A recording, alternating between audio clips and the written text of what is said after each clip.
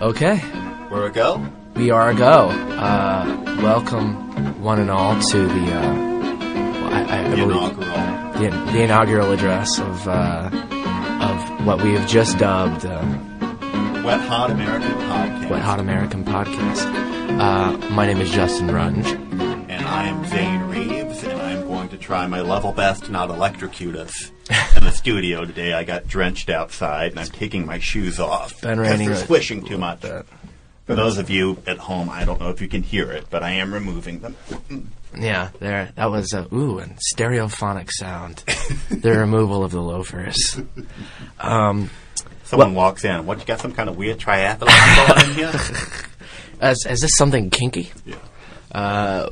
But today, for the first podcast, obviously it's been a little less than a week since about 5 days since the Oscars, and we felt that it would be fitting for the podcast to commence after the one might say the biggest events in Hollywood. Yeah, over there. It's the canonizing last year's achievements in film. Yes. So. Yeah, and so it's sort of an open-ended conversation today about Oscars past and present, and of course some of our own opinions. Yes, I've tried to not get too absorbed in reading some of the blogs or some of the magazines that have already been analyzing it because I don't want to taint my own opinion too much with it. But I have it's unavoidable to do that, and again, I guess we will have a solution to peace in the Middle East before we have a consensus on what constitutes a good Oscar telecast. Well, it was incredible. I think this was the interesting thing to me. It was an incredibly divisive Oscar year, but it was also kind of an incredibly, I don't want to say underwhelming Oscar year. I think underwhelming is an appropriate descriptor. It just didn't seem like there was there was no real momentum behind any of the films. No, the thing it reminded me of, and it occurred to me the other day, and what I realized for myself was this reminds me of, I say this like I was there, but the 1969 Golden Globes, which, given a choice between Butch Cassidy and the Sundance Kid and Midnight Cowboy, they choose Anne of the Thousand Days, a film loved by no one. Right. And it seems like in choosing what they were going to honor this year, they managed to bypass anything relevant. They did. Or anything that really had.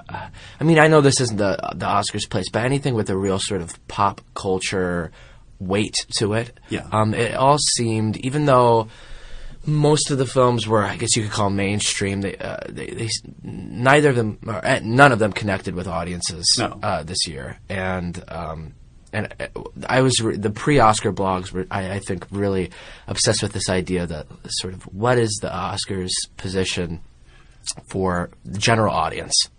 It's tricky because reading up on it, I think the Oscars, again, when they started doing the awards, I think it was in writing. Like they're essentially trying to promote the idea of motion pictures as a respectable and legitimate medium, which means awards will always make something seem a little bit more legitimate. Right, and so it means I guess they're always putting their most boring foot forward, like what, again, very starchy, kind of uninteresting middle-brow films. But it seems to have been, we've had a couple of years where we were getting away from that. Then this year was just, I was like, was Cimarron not available or something? we needed another Broadway melody. Right, something. I just, because no one was, in spite of what I was being told by the ads, nobody was talking about Slumdog Millionaire as having any importance to them. Well, Slumdog is, I suppose... Not to beat up on it, I like Danny Boyle as a filmmaker a lot. I have a lot of respect for Danny Boyle. I think because he's operated in and out of the studio system, and as well, I think like most of the directors I appreciate has not hesitated to do genre films with a lot of sort of vim, and I think that's, even though I feel that Sunshine was a bit of I don't know if you saw that. It was a bit of a the Ray Fiennes film. No, Sunshine was the film that he did with the Cillian Murphy. Cillian Murphy and a few other semi-notable. And it was, but I can appreciate his sort of his willingness to tackle that sort of thing. Well, I mean, and even films like with A Life Less Ordinary, I think was one of his less successful films. It doesn't work, but like at least it's like very kinetic, like it moves. He really does understand motion better than a lot of. Was that Ewan McGregor again? Ewan McGregor and Cameron Diaz. That was the film that was going to revolutionize how on-screen romantic chemistry was done. That was going to be an end-all, be-all statement. We've just been waiting for that movie to come along, haven't we? Yeah. But I think for me that was maybe the least satisfying part of the Oscars this year was this sort of it wasn't a complete domination, I guess, but it was 8 awards, I guess, for Slumdog. Yes.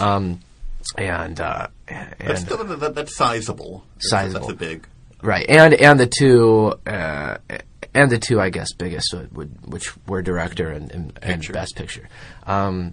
So and again, I don't have a problem with Danny Boyle taking home the award. I guess I just wish it had been for something that wasn't quite so. I don't want to call it throwaway. I mean, I don't know. I know you haven't seen it yet. Yeah, that's the thing. I feel, color me embarrassed. I haven't. This is one of the probably. I started really following the Oscars intently from the '93 ceremony with Unforgiven on, and this is the first time since then where there's a real deficit in the number of nominated films. Part of that was just a budgetary issue, right? But also some of that was just a real lack of enthusiasm for a lot of these films. With if I have a choice between going and seeing The Reader or going to see Synecdoche, New York, and that's what I can see, right? Then I'm going to pick the Kaufman film. That was, I think, maybe what happened with me was that I felt like I was in a good position pre nominations, and that I had sort of actively sought out most of the movies I thought were going to be nominated up for a nomination, and so I know we saw Synecdoche, we saw The Wrestler, we saw Revolutionary Road. Revolutionary Road. I made sure that, and of course I saw Wall-E, I saw Dark Knight. I made sure. I made a point of Wall-E was one of the inexcusable ones I had been procrastinating on. I made sure to catch before the awards. And it's not that almost all of these movies didn't get some recognition at the Oscars, but they just their position in the Oscars is a little marginalized. And especially, I mean, I guess I can seg into this now. What I thought was a really big disappointment was Synecdoche's essentially their. Yeah, that was baffling. It employed nearly every notable actor working. I mean, and it was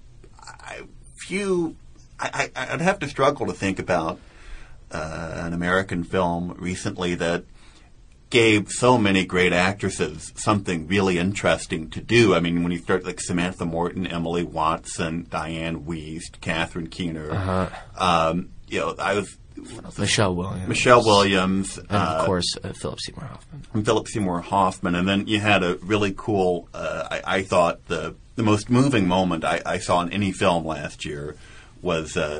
I hope this isn't a spoiler for anyone, but Tom Noonan's final scene where he gives one of the tell-off speeches to Caden. It was I think I'm in full agreement with you. I thought that was astounding. I didn't get to see as many independent or foreign films this year, but as far as American films. I think there were several moments in that movie I was just absolutely sort of taken aback. Right, yeah. There's a part of me I still don't even know if I liked it. I just know that I have a hard time not thinking about it because there was a lot going on, and it respected the audience enough to be just downright inscrutable in places. And I guess I was going to sound like a cheeseball, but adventurous. And I feel like it's, and Kaufman's screenplays have been been honored in the past, and very often they're films, popular films, and they are. They definitely have, even though it might be a niche audience, they have it's a large niche.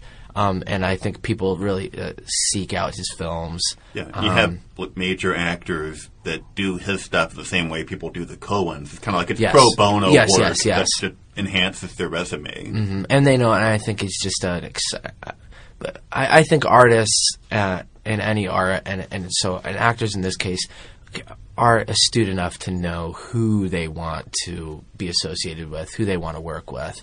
And I think Charlie Kaufman's one of those artists. You can just, as an artist too, you want to be challenged. You want to be challenged, and you'd like to think that aside from paying bills and being fortunate enough to be one of the, I guess maybe 2 or 3% of, actors in the Screen Actors Guild who actually work on a regular basis.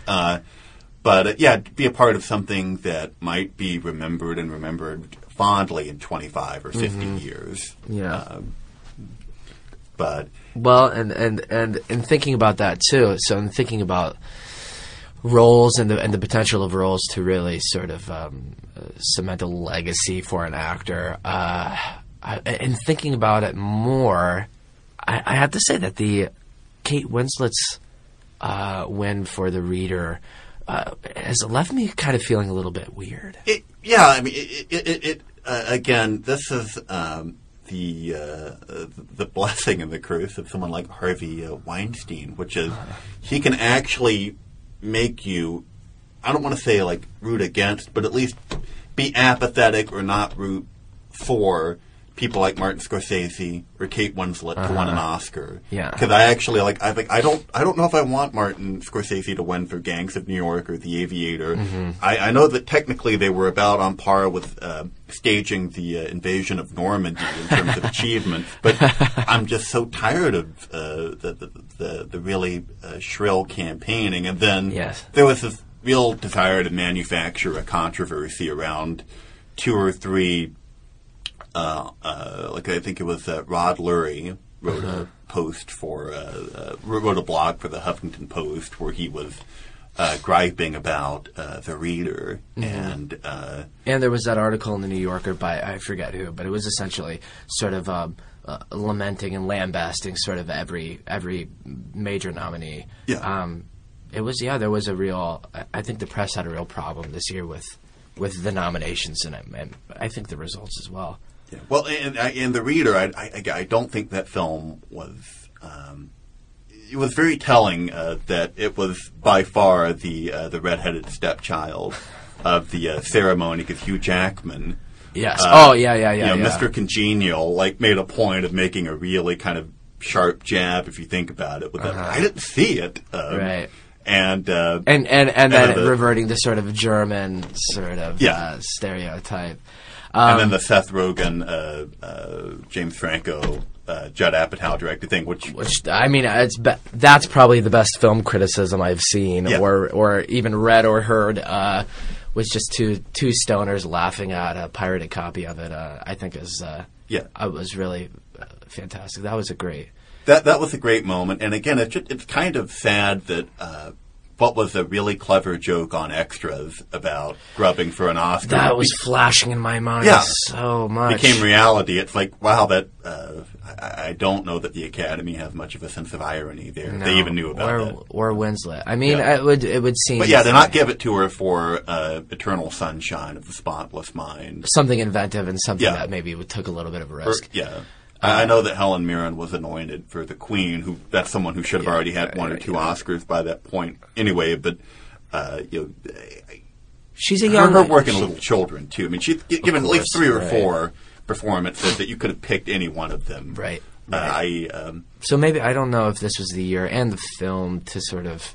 And the idea of a career achievement for someone who isn't on the other side of 35 yet. No. Is looking better than she has, I think, like at any. Oh, sure, yeah. But she's just wow. And then this year, in Revolutionary Road. Not to say that was a better performance, but I think that Well, she I made a point of reading the novel before we saw the film because I really was curious about it. And there was a piece on NPR about Richard Yates that was intriguing, but yeah, she in some ways kind of improved on what was on paper there, because it was very easy to see April Wheeler as in maybe a less sympathetic light in the book, because I guess just a lot of it you couldn't see, or it was like left uncommented on. Yeah, the film did feel sort of abridged for me, as someone who hadn't read the book, but it felt abridged. It was, and then the way I get too much into the minutia of this would be probably dull, but there's a scene early on where Kathy Bates is giving the potted plant to Kate Winslet, which I remember, wow, I don't know why they chose to ruin a really good, like, dramatic scene there, which in the book, the real estate broker goes and she gives it to Leonardo DiCaprio's character, and there's this big thing, she's yammering, and he's just like, he's beleaguered about everything in his life, and you feel very bad for him because he just wants like 5 minutes to himself, and he's been fighting with his wife, and then he thanks her and he's very gracious, and then he turns around and he can't remember anything she said to him about it, and he tells her, it's like, April, it's like, I've got this thing, I don't know what it is, I'm supposed to put it out in the front yard, and April is now giving him a hard time, like, what do you mean you can't remember? We can't even remember what it's called, and it's this like really dead on observation about what's happening when like a couple just bickers and argues over every little thing, and they and what you're forced to make room for in your mind when you enter a sort of suburban existence, and it's not it's remembering how to plant something in the front yard and not a film or art or books. And I think it's also hurt by the fact that Mad Men is such a phenomenon right now, and it's kind of tackling that same era, and it has the luxury of doing it over the course of seasons. Yes, and also, I mean, I'm a rabid Mad Men fan, and I think too, it's kind of revealing when a television show with a 12-episode season kind of does something with a little bit more. With a little bit more consideration and a little bit more flash, too. I think just like Mad Men outdoes Revolutionary Road sort of on all points. Plus, it does allow in a season that sort of like suburban angst to sort of like really develop. And the idea, I think, that you felt in Yates's book and you didn't feel in the movie was that this is something that's supposed to develop over time. It's supposed to develop over time, and then in the book, the author is extraordinarily generous with all of the characters. You see they're all trapped in a miserable situation. They all reject the roles assigned to them, and yet are trapped in them. And in the film, obviously, it pares everything down to just these two. Right. And then it didn't even really do the service that I thought it should have. Because in the book, again, it reminded me of, say, if you read, like, a Cormac McCarthy novel where there's this fetish-like attention to putting on boots, cleaning a gun, or the vegetation around the rock or something. Right. And it's like to give you an idea of just how much work goes into all of this stuff, and how the big payoff scene, you have this real build-up to it from every little detail being examined.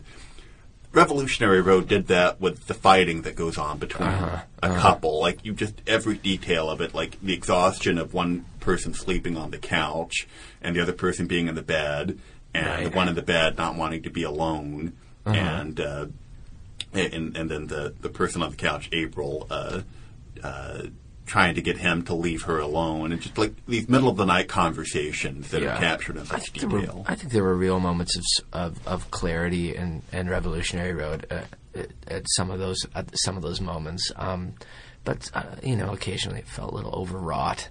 But it didn't really was not really recognized by the Academy. Although it was very nice to see Michael Shannon. Yes. Because, that was a real live wire piece of work. For a moment they were like, oh, this is this character actually seems to have a life outside of the frame. Right.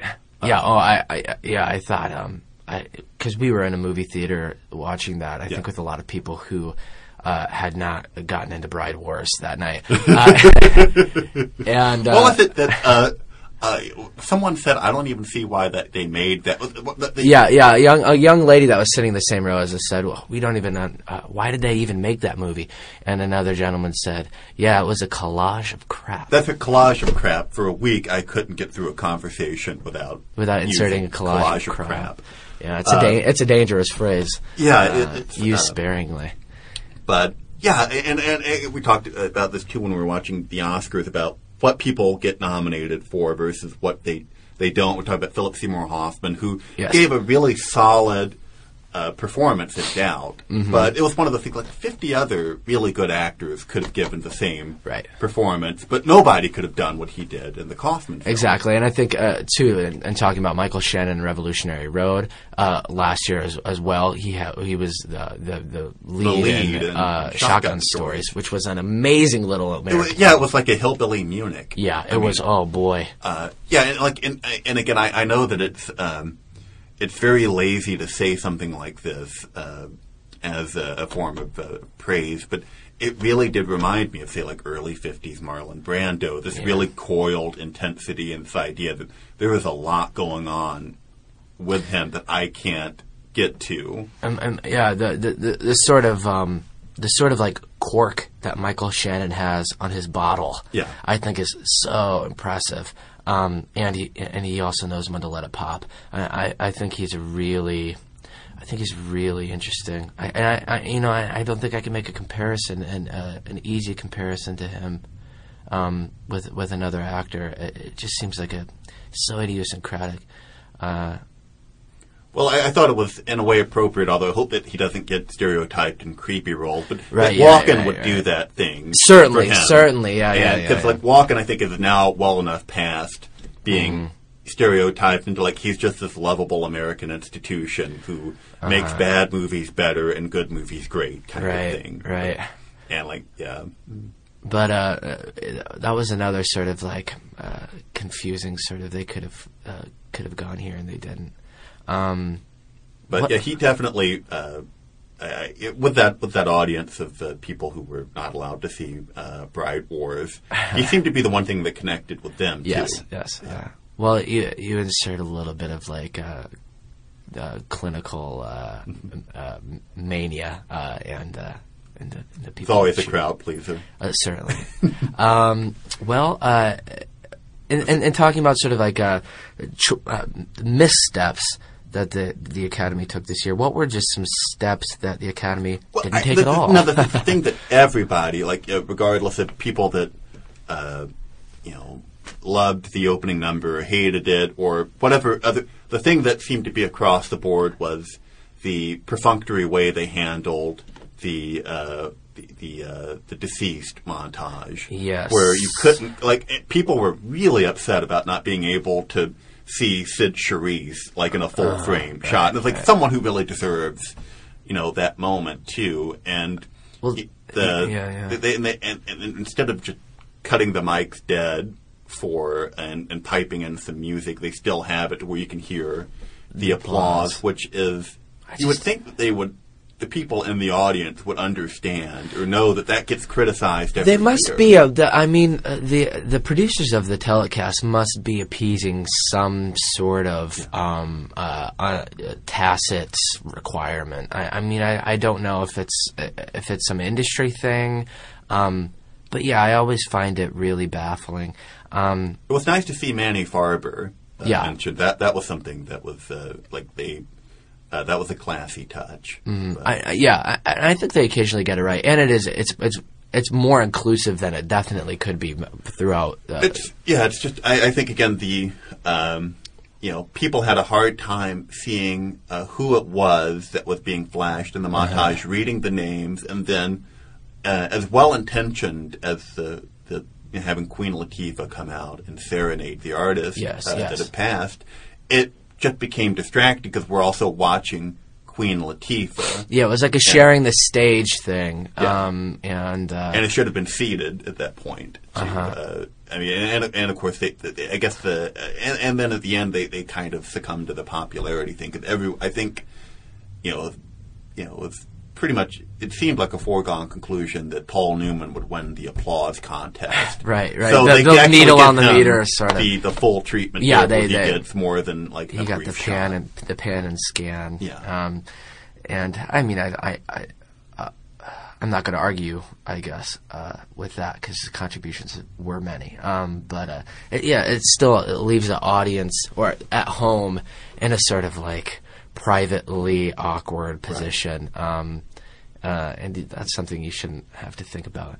That one was, I think that was the thing that it was the closest thing to a consensus on that can be handled better than it was this year. Yes. I think the first number where Hugh Jackman kind of sweeted the 5 nominees, that was really well done, and he sold that with an enormous amount of energy. And Anne Hathaway, I think everybody was. Everybody's in agreement about her. Yeah. Her contribution was fantastic. Yeah, she was really game for that, and the extended Nixon victory thing at the end. Yeah. She was gorgeous too. Yes, but yeah, I think they blew it though. That with the production numbers, they had something that was like sort of really fun, self-effacing, and didn't mind teasing without being too acerbic. And then the other production number of the night was the generally bombastic kind of homage to the movie musical, which was also the movie musical was not a very sort of impactful aspect of the year. If anyone was talking about music and film this year, they were talking about the bizarre omissions in the song category.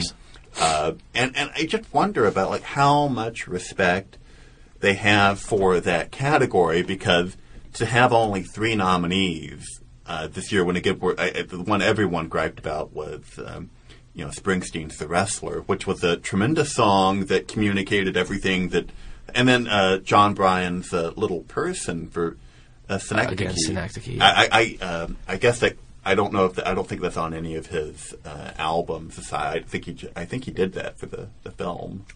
Yeah, I mean, he tends to just do stuff tailor made for soundtracks. I guess I didn't think that there would be an eligibility problem with it. No. But to miss out on both of those when you had 2 available slots and.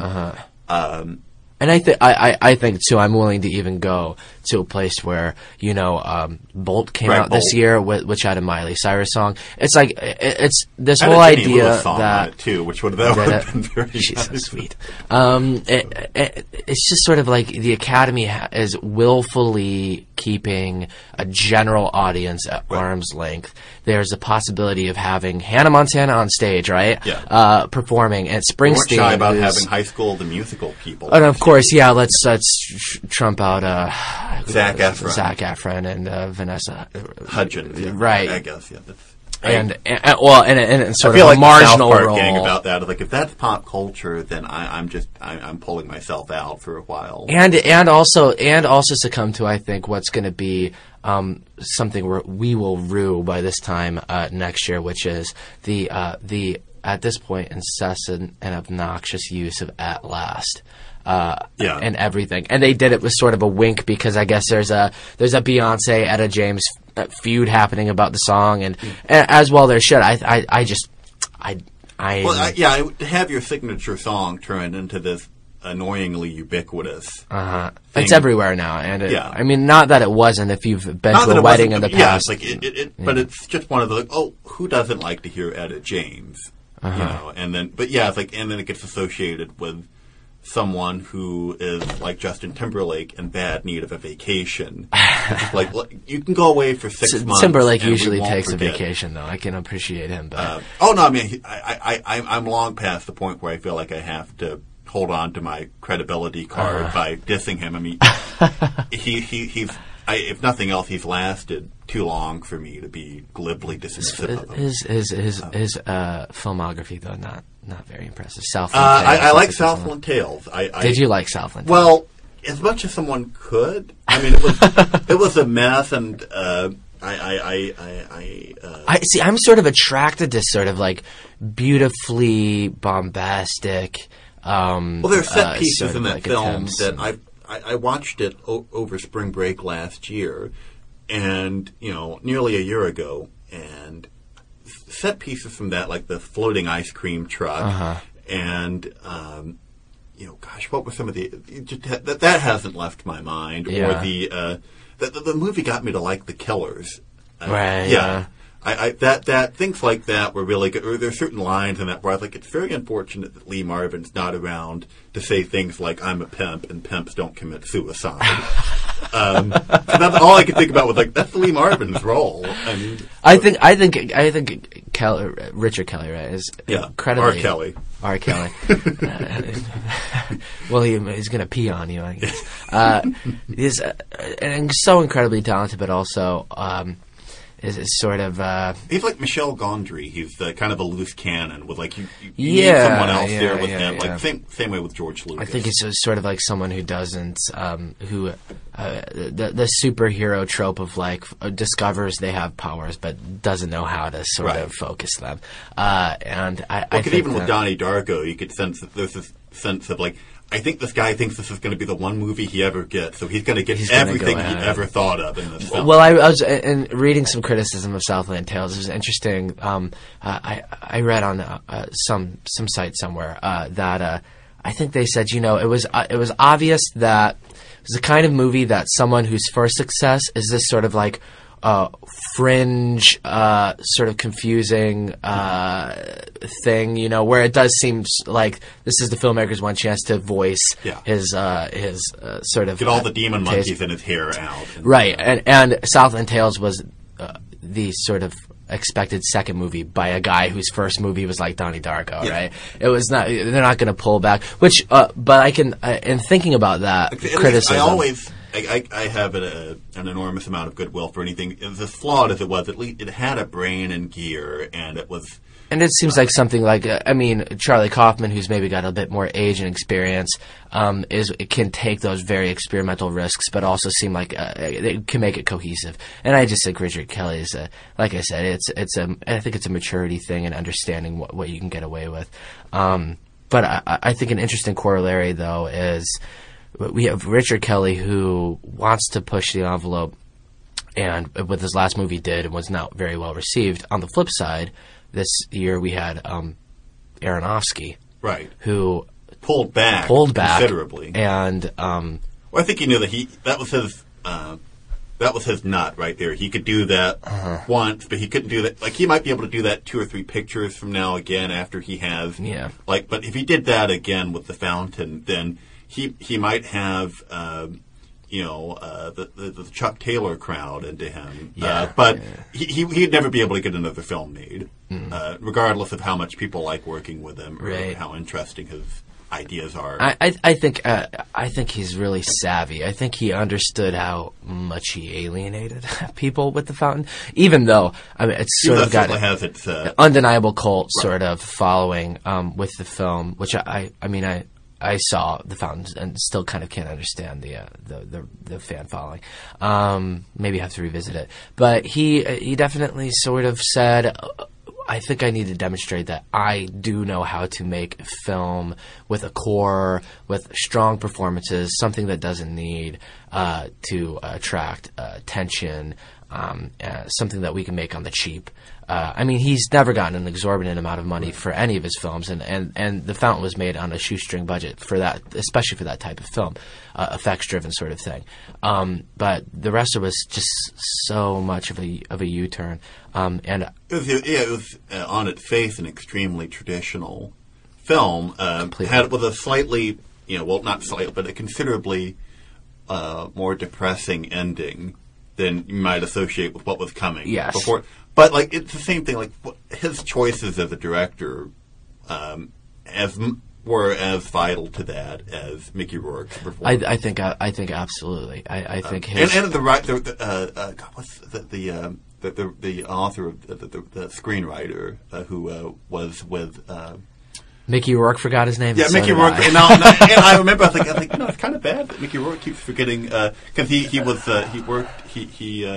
over at The Onion for a long time. Robert Siegel, yes. Yeah, Robert Siegel. So I was going to feel terrible there because I was like, it's a shame that Mickey Rourke keeps forgetting the screenwriter. Well, I think he'll mention Eric. I think Mickey Rourke also forgot the screenplay. To be honest, I think from what I heard, it became a pretty skeletal sort of framework, and Mickey just sort of took his dialogue into his own hands. I think that I think that Aronofsky did have the luxury of letting Mickey Rourke go for.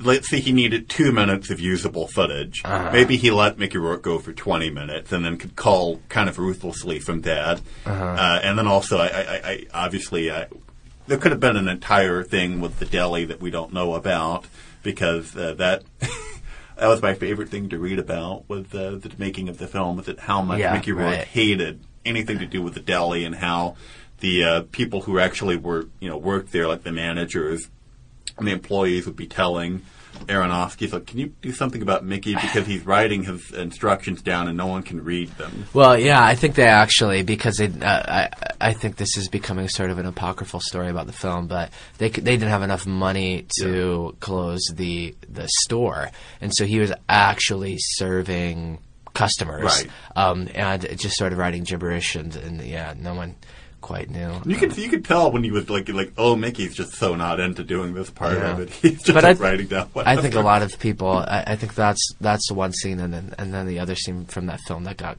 a lot of talk was the one with the Necro Butcher. Yeah, which we don't have to discuss, but that was the way that scene was handled was.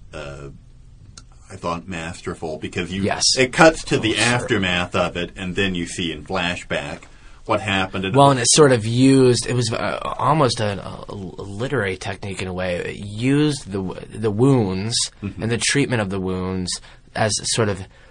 This is going to sound grotesque, but as entry points back into the moment in which they occurred. And I thought it was almost as if he was, on the version of Who Wants to Be a Millionaire in India. Yes, of Each course. Each wound with a question. The wrestler Walla. And so it managed to pull back enough to where like you really you understood the impact and the devastation of this, but it never got to where, like, am I supposed to be enjoying this or becoming too much for people like I have to go get like nachos now because I've been watching 15 minutes of an extreme hardcore wrestling match. Yeah. It was vicious, but like you said, it was handled. It was a virtuosic sort of direct, which again brings us back to the Oscar snubs. Why was Aronofsky not nominated? No. Again, I guess, and again, like I liked all of the directors that were like but someone like the idea that Aronofsky's work and the rest of the choices he made that enhanced that as a film-going experience were, for me as a paying customer, superior to Ron Howard's and Frost Nixon. And I certainly enjoy Ron Howard's films because they're well made and like the kind of well made kind of standard star-driven prestige vehicle. Yeah. He doesn't. And without him, I don't know if we would have had Arrested Development. So. That's true. I will never get the lifetime pass. Absolutely. He's sort of get out of jail.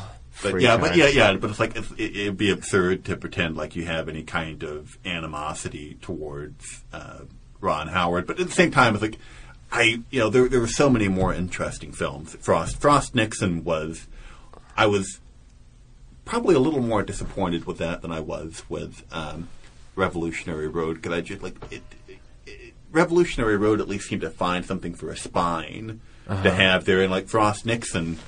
The material was so rich and the characters were so interesting, and it's a great idea to make a dramatized kind of like this is, but it was not as compelling as like it should have. Well, been. and speaking of compelling too, though, I think the directing category this year was sort of a sham. But then also nominating David Fincher for what I think was probably his weakest directorial. It definitely besides the film Alien 3. The David Fincher film that your aunt likes. Yes, because it reminds her vaguely of something. Well, because they like Brad Pitt. But, right, of course. That was my mom's thing. Where it's like I was rooting for Brad Pitt. Yeah. Well, and with that film too, I felt like. I can admit that I was excited about it. I was excited for it to come out. And I think much of my excitement came from the idea that it seems like something that can be definitely sanguine and sentimental. But I was thinking in the hands of David Fincher, right. I'm absolutely positive I'll get an edge to it. I mean, it's going to be unsettling in some way. To tell you the truth, felt incredibly neutered. And that really disappointed me. I don't know if the film ever recovered from that clip of comparing and contrasting it with Forrest Gump. Yes. I think that the best film criticism of the year has been from unorthodox means. James Franco, sitting on a couch with Seth Rogen, or YouTube mashups. I mean, and again, talking about that's something else too. And a lot of times, this year was most of the films I was interested. The Pineapple Express was something that I was disappointed in as a film, but it had a couple of really great elements to it. One was James Franco, who I thought gave a very charismatic lead performance, and it's kind of like a very deft comedic role that never gets attention. And then someone that it's a shame that since he had a kind of big coming out year.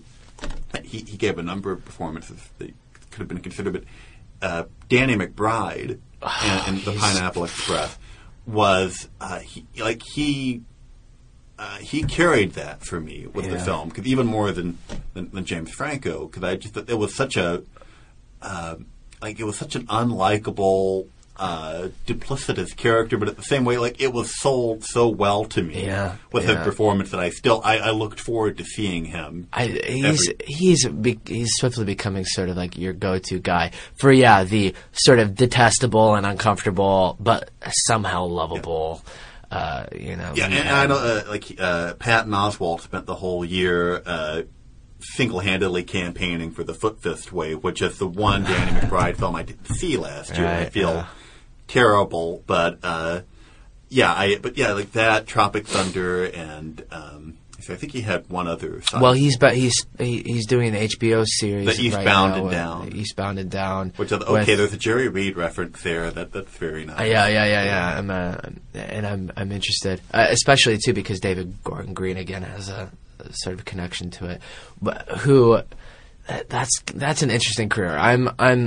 I'm interested in seeing what happens because All the Real Girls, George Washington. I mean, it's sort of a Criterion-y. Yeah. So the fact that he's now doing stoner comedies is an obvious career detour. I'm interested to see how it sort of works in the greater sort of. Right. Well, I mean, if directors with a distinct visual style want to make genre comedies or genre, I'm all for.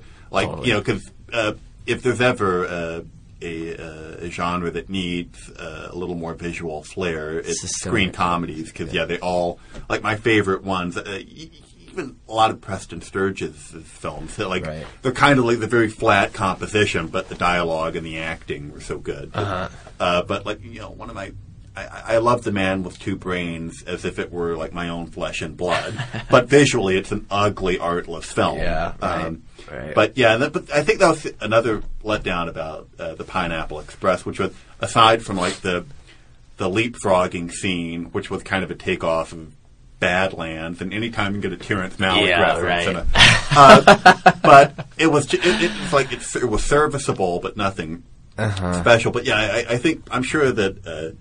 I imagine that David Gordon Green probably enjoys those films on a person, and then also I'm sure after George Washington and All the Real Girls, he probably would like to live in a house that he owns too.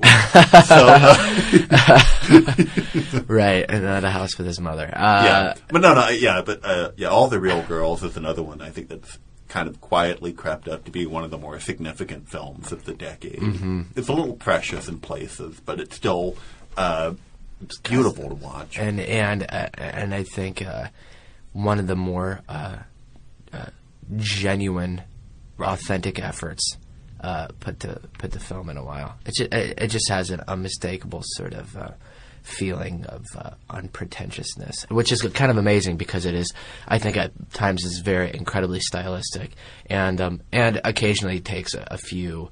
I was mainly thinking about the bowling alley shots there. Those were the first. I remember the first time I thought, like, that's fine, and then part of it too, like I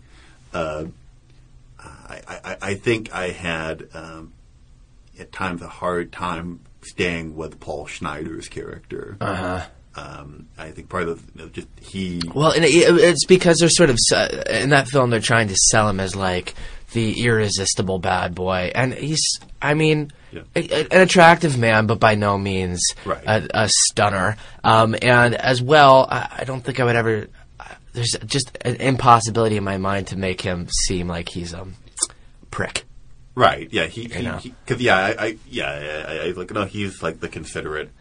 Like he's the girl that Anne Hathaway like ends up with in some like Sex and the City movie that she's doing between already Jonathan Demme Productions. Yeah. But either him or with Adrian Grenier. Yeah, right. In Devil Wears Prada. Yeah. And so there's another director to sort of think about, but I guess bringing it back to I know we're very digressive here. Oscars. Well, maybe this is what everybody should be expecting. Yeah, which is we're just gonna digress. We're gonna birdwalk. Maybe it should be called Wet Hot American Tangent. Wet Hot American Tangent is also, I think, Wet Hot American. I think, and then we can figure out the. We need to have segments too that are Wet Hot American segments. Yeah, what? Wet Hot American DVD releases for the week. I guess, and bringing it back then to the Oscars, maybe as a wrap up, what were you pleased with? Let's see here. I like Jackman as a host. I was one, like, I saw some people would have were happy that he stayed out of the way after the first, and then other people liked him so much they wanted to see more of him. Yeah. I was one of the ones that would have been happy to see more of him. Sure. And I understand that, like, a lot of the award shows don't have these, like, all-encompassing hosts, but I think that's also something that helps differentiate the Oscars from the other things, and I think that they do serve a good. It's nicer to have a likable, recognizable figure doing these MC duties as opposed to there's someone on the PA telling me to applaud now because Seth Rogen is coming. Well, and there's certainly a tradition of the host weighing heavily for everything from Bob Hope to Billy Crystal. I mean, that's a role that I think is. I'm not in the. I'm not in the community, but auspicious. Yes, and absolutely too. I mean, it kind of got away from.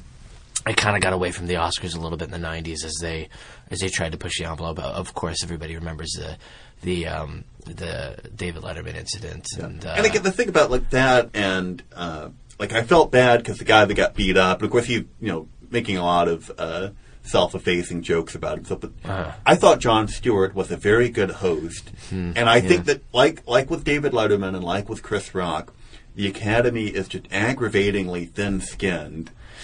With certain jokes that really they should be able to take better. Yeah. That we don't need Bruce Valanche writing every one of these things. We can have someone else. I think the best example of that this year was at the Golden Globes with Ricky Gervais making the joke about, wasn't it Ricky? No, it was Sacha Baron Cohen who made the joke about Guy Ritchie and Madonna. Oh yes, he did. That Madonna had fired one of her personal assistants. Yes. You had a lot of stink eyes in the audience. I couldn't believe that. I thought that was. I thought that joke was on point. Even the Guy Ritchie's Ritchie's over. thing was also a bit like you could. Yes. With the Holocaust films not having gag reels, right? And And then even like Seth Rogen's, I think, got kind of a shock there when he made the in the 80s I'd be doing cocaine with Mickey Rourke. Right. Well, and the Golden Globes have that sort of and considering party. Yeah. Sort of. Well, half of them were sloshed by the time they got up there. Well, Gervais was up there with a cocktail. No, with a pint, of course, with a pint in true British fashion. So I appreciate that as somebody who sort of like looks at I don't look at Hollywood with like starry eyes, but I like being allowed to sort of enter their sort of the dream world of magic. Yes. Oh, yes. The glitter and the glitz. So I want to see them sort of jab each other, but I mean, back to Jackman. I think I would agree. I think I have thought of him as eminently likable for a long time, and underrated as an actor. I thought what he did in The Prestige was really well. I thought The Prestige was underrated on all fronts. And then of course I think his work, and it gets very to go from The Prestige to the X-Men films, but obviously, if you see Jackman in anything else, then you watch X-Men 2 or something, you realize that he is nothing like that. Which again, obvious he's acting, but this is a musical theater geek who is entirely. Almost too convincing, as He kind of reminds me of. He's got this very much like '60s sort of like not like Christopher Plummer the Hammer films, but like it seems like he would Christopher Lee, not Christopher Plummer. It seems like he would be in some sort of like creaky. Sort of that horror remake in the '60s is sort of like The Handsome, son-in-law or something, with his sort of hair and his strong jawline. But maybe it sounds like I have a man crush. Don't have a man. Well, just don't start reciting Hugh Jackman facts. Hugh Jackman destroyed the periodic table because he only recognizes the element of surprise. Right. No, nothing. We won't go that far. But I think the host was good, and I think it took some adjusting. But I did I don't know that this should. It's better if they're able, when they had the 5 former winners get up there to present the awards in the acting category. Some people really didn't like that. Some people really didn't like it, and a lot of valid criticism about, it seems a little bit like, are we hearing a eulogy, or what's going on? Is someone about to get a rose and be voted off? But it works when, the one everyone liked was De Niro and Penn, because there was actually a real connection. Right. There, if they could get someone... if they could get people that have connections to but of course that's limiting too, because that might not be that might not be a possibility. Yeah, I also enjoyed Shirley MacLaine's introduction of Anne Hathaway. Because I'm not sure if they've ever worked together, but you could tell that there was a genuine sort of admiration from MacLaine of a young, because that was kind of the position Shirley MacLaine was in when she was younger. She was doing the Rat Pack films. Yes, and it felt very much like a christening, and I kind of enjoyed that. I enjoyed that. I also enjoyed. I thought the one that was the weirdest, I think, because it went first was the supporting actress, because I thought Tilda Swinton looked like one of those statues that was supposed to shoot Atreyu with the lasers or something. She always has. If she was like I don't know, if she was 4 times her size and they spray painted her in gold paint, she could be one of the oversized Oscar statues they always have on stage. Just sort of standing there. But it was uneven at best. But it really worked when you had someone that had a connection to the actor being nominated, and it was also, although I think both of us like you squashed me in the Oscar pool, but I think we both would have liked to have seen Mickey Rourke win. Yeah, yes, yeah, and I would like to see Sean Penn like be very gracious in that. Well, and that's been there has been some chatter on the blogs about Sean Penn's acceptance speech, because it did go from being sort of like very respectful and gracious to, of course, being very Sean Penny, and a little bit confrontational. And then sort of that weird thing he said about Van Sant, where he said sort of like, great directors will sort of like yield to your brilliance as an actor, and Gus Van Sant yielded to my brilliance as an actor, so I appreciate that him. Was kind of I not buried too deep into the subtext of that. Well, Sean Penn, I guess he has a lot of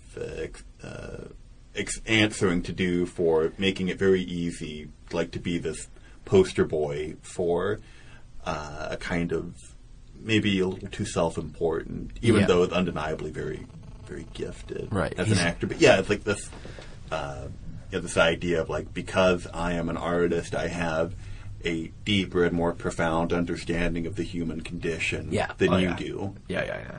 And he has that voice that also sounds like, you just sound like, the MFA student who does have the I'd rather be reading Bukowski bumper sticker. Well, he sort of has an eternal smirk on his face. He would have been a great selection to play the Joker as well. He sort of has that, like an automatic sort of sounds like. 20 years ago, Eric Roberts would have been a great selection to play the Joker. Right, and Mickey Rourke is still petitioning for that role to be given to him. Oh goodness, I think that was actually a really savvy piece of marketing, because no acceptance, no award or anything got the kind of viral attention that Mickey Rourke's Independent Spirit speech did. That's the one that's on everyone's Facebook wall. It's like, oh my gosh, he's unhinged. Sure. Well, we just have to welcome Mickey back with open arms to the fold, I think, because we've had for long enough other actors who have filled that sort of like I'll say anything at any time role. I know for a while it was. Blanking on like a major actor's name, who won the Golden Globe for In Bruges. Colin Farrell. Yeah, Colin Farrell had that sort of position for a while of like anytime he gets up, he's going to say something that's like charming and a bit smutty. Yeah, absolutely. Yeah, he always sort of has that like Bowery boy, charming but also incredibly sort of like salacious. The Mickey Rourke acceptance speech for the Independent. I think people were really like, regardless of the quality of the performance, they wanted just to hear another Mickey Rourke speech to see if it would be just as loose. And again, I think my favorite comment, period, I mentioned this to you before, so I hate to double dip, but the moment Sean Penn won with the Onion live blog, with the AV Club live blog, was guess who just got affordable again for Iron Man 2. Genre films, that's where it's at. That worked for what I think we can all say the former bad boy of Hollywood, Robert Downey Jr. Oh, sure. That's it helps the not ticket. to condescend the material when you do it too. Right. Like he clearly was very engaged with it. I think so. And that's the great thing about Robert Downey Jr. is it seems like he's sort of been popping into these possibly sort of like standard genre fare. But we sort of already know the script before we've seen it. Like I thought Tropic Thunder was going to be, or like it looks like The Soloist could be. Right. But I think that his presence in those films kind of elevates. Well, I think what you hear from the very first acting class you'd ever take is just commitment, and that's someone who's clearly like whatever the premise is, without having to be method, which I can appreciate as well. Oh, sure. I mean, he's so very much himself in all those roles, but it just is. That's what you want. You want Robert Downey Jr. in that role, Even with Chaplin, kind of, it was still very much wrapped up. Yeah, that was a good fusing of two different. I mean, like I guess the only possible thing that would have been. It was just an ideal piece of casting. I guess Johnny Depp would have been good, right, for that. But that was he certainly. Well, he kind of got his Benny and June. He sort of did that,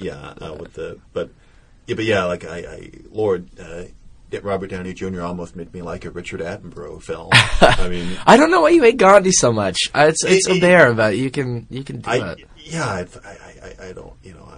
I think first time I saw that, I was just wondering, do we still have the same president we had when the film started?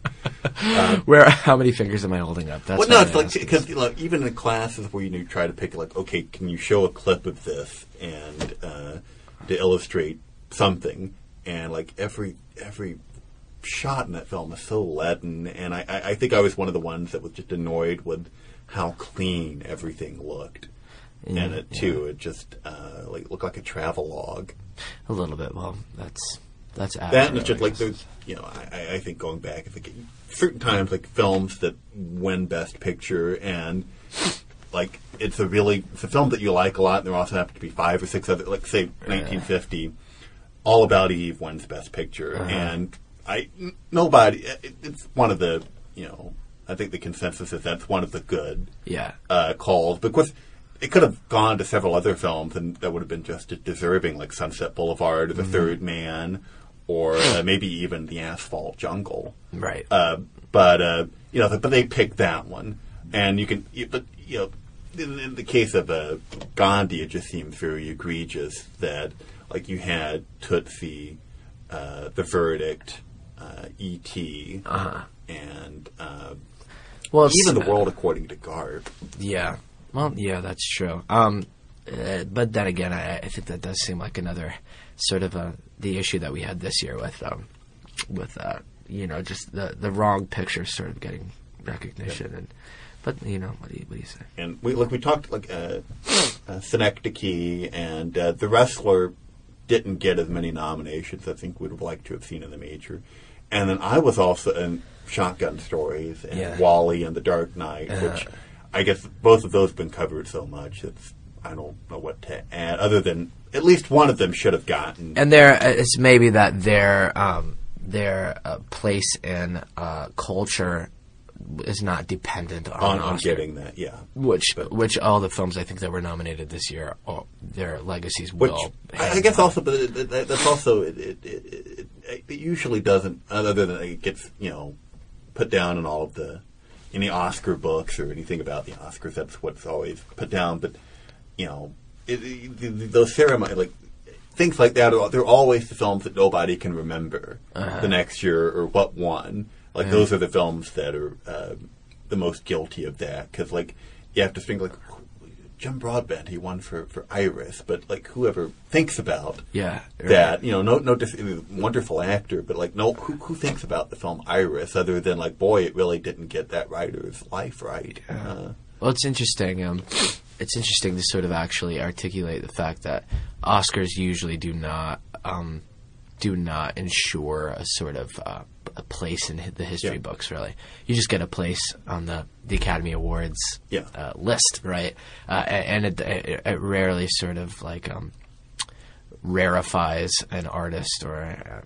It's interesting. I mean, there's a temporary people's salaries go up for a couple of years following, and if they have the film about the the severely handicapped box turtle that they've been wanting to make, they might get to make that. But and that's maybe to wrap up. That's maybe because we've passed the hour mark. Impressive. But I would say that. And no discussion of Black Dynamite during the entire. It's coming. It's coming. Hot American Black Dynamite. Wet hot American. Wet hot American Blaxploitation. So the Academy Awards didn't really. I will watch again next year. I don't know that I would ever not watch them. I'm part. I don't know what they would have to do. It would probably, if I'd be violating something if I mentioned it, in jest. But it's just, I guess you and I are not necessarily they're not having to reach out. No, I think the people who already watch it. It was just that again this year it was sort of industry serving and it was fan serving, but has still not found a way to be sort of culture serving, right. Or And they had the films to do it, and they just seem to be willfully like, nah. So when's it gonna come back around? The last one that I think really connected with people was Titanic, and it's been now over a decade. So it's time, Academy, to start embracing popular culture, I think. Well, I guess that's going to be about a wrap for the first. Do we decide on Wet Hot American? Maybe we should put up wherever this goes, we should put up maybe a survey or something of possible names. But I myself am a Wet Hot American I'm a fan. I enjoy Wet Hot American podcast. Yeah, Wet Hot American podcast. Wet and hot. Well, and it makes sense for our location being down here in what seems like a monsoon like Alabama. Oh, Lord. I felt like the thing I kept thinking about, I don't know if this is a common thing to compare, but I feel like Jessica Tandy in the stage production of A Streetcar Named Desire trying to deal with Marlon Brando, just being the thin reed in the eye of the hurricane like that. Yeah. I'm sure a lot of dudes have thought that they were like Jessica Tandy. It's now we have committed it to digital files, right, so maybe that can enter the popular sphere. But thank you for listening. Again, I'm Justin Runge, and again, thank you very much. I'm Zayne Reeves, and we'll be seeing you in our minds again for the next Wet Hot American podcast. Absolutely.